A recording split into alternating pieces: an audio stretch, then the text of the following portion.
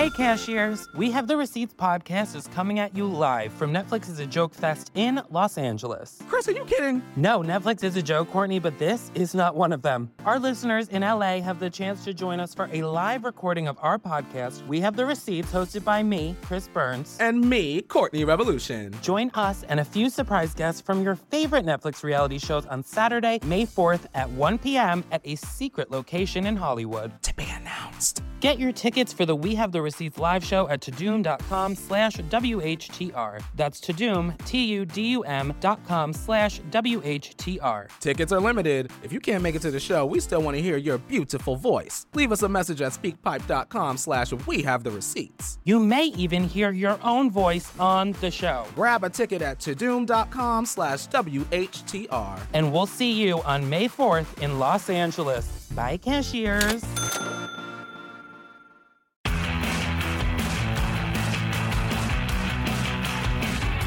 Clap if you feel like you're on the phone or on your internet too much. Clap if you feel that way.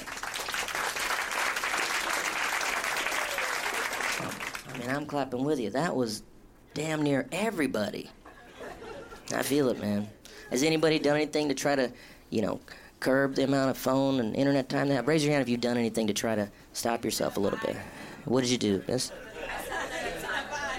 You set the time limit. I know this trick. A little screen time thing pops up. You've hit your daily limit. Get out of here! I'm still going!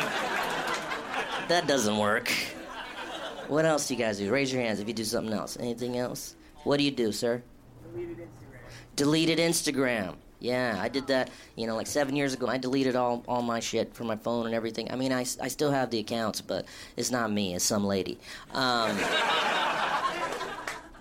But, I felt this thing. You know what I mean? I've been feeling this for a long time, and I've done all these little things you guys are talking about, and I kept going further and further and further to where now I finally feel a little bit better. And you know what I had to do? I had to join Team Flip. Team Flip. It's a bit extreme, but I tell you what, man. You get your mind back.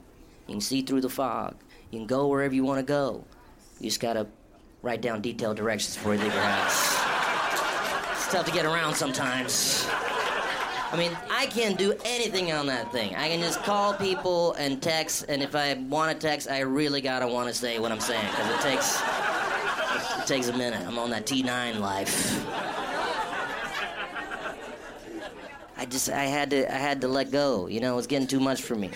I remember one time I had a moment. Maybe you had moments like this.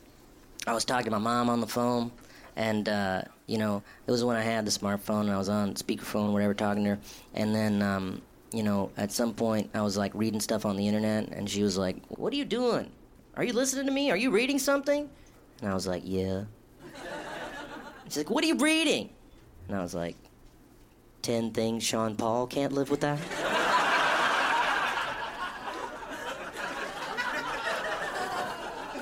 She's like, "What? I'm your mother. I'm calling you on the phone. That's not very nice."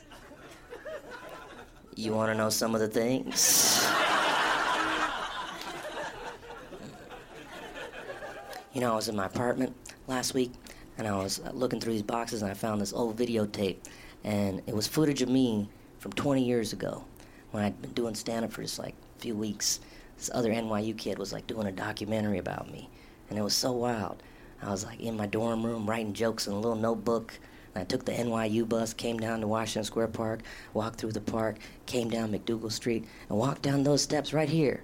And then I came on this stage, this very same spot. It's actually the first place I ever did stand-up in my entire life. And I realized, oh, man, that's kind of exactly what I did today. I was in my apartment, I was writing some jokes. I walked all the way down here, got to the cellar, let the manager know.